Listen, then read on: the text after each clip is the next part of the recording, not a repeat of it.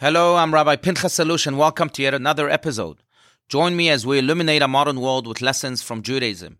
If you enjoy the show, please show your support by subscribing to this podcast, and I hope you'll give us a 5-star rating, as it does so much to help grow this community.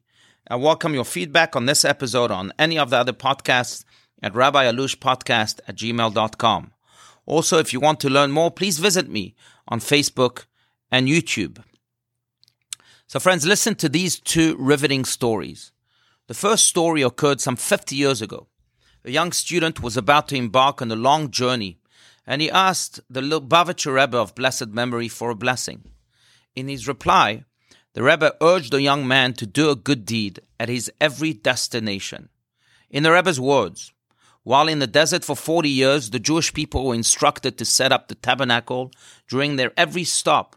Although the tabernacle is made of hundreds of parts and it required thousands of skilled volunteers to set it up. That's because there is no such thing as merely passing through a place, the Rebbe wrote. Every moment in life has a divine call, and every place has a holy purpose. The second story is about a wealthy businessman who was passing through the town of the great Hasidic master Rabbi Dov Ber of Mezrich some 300 years ago. He paid the Rebbe a visit, but he was astonished to see his Rebbe's immense poverty. "How can you live like this in such poor conditions?" he asked the Rebbe. The Rebbe replied cleverly, "What about you? How can you travel like this? I don't see any of your furniture." The visitor responded, "Rebbe, I don't bring my possessions along with me when I travel, but you should come to my home. At home, I live in a palace full of golden furniture." "You're absolutely right," said Rabbi Dov Ber. "In my home in heaven, it is a different matter altogether. But here in this world, I'm also just traveling, just passing through." These seemingly opposite stories beg the question, what are we? Are we traveling visitors of this world? Or are we permanent residents that should build a tabernacle wherever we may find ourselves? Should we live in the moment? Or should we also consider the distant future? The answer, my friends, is both. See, every moment of life ought to be savored, every opportunity ought to be actualized, every place ought to be sanctified.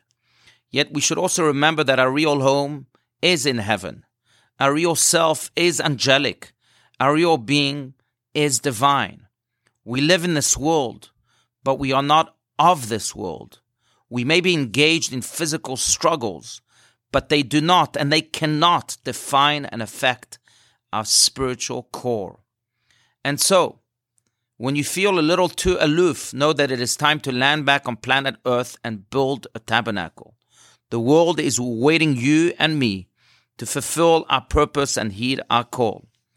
But if you ever feel that this world has taken control over you, that the anxieties and challenges of life have overcome you, and that the physical pursuits of life have squashed your spiritual yearnings, it is time to listen and to look inward to your innermost divine soul and upward to your real home in heaven. L'chaim, friends, to such a life.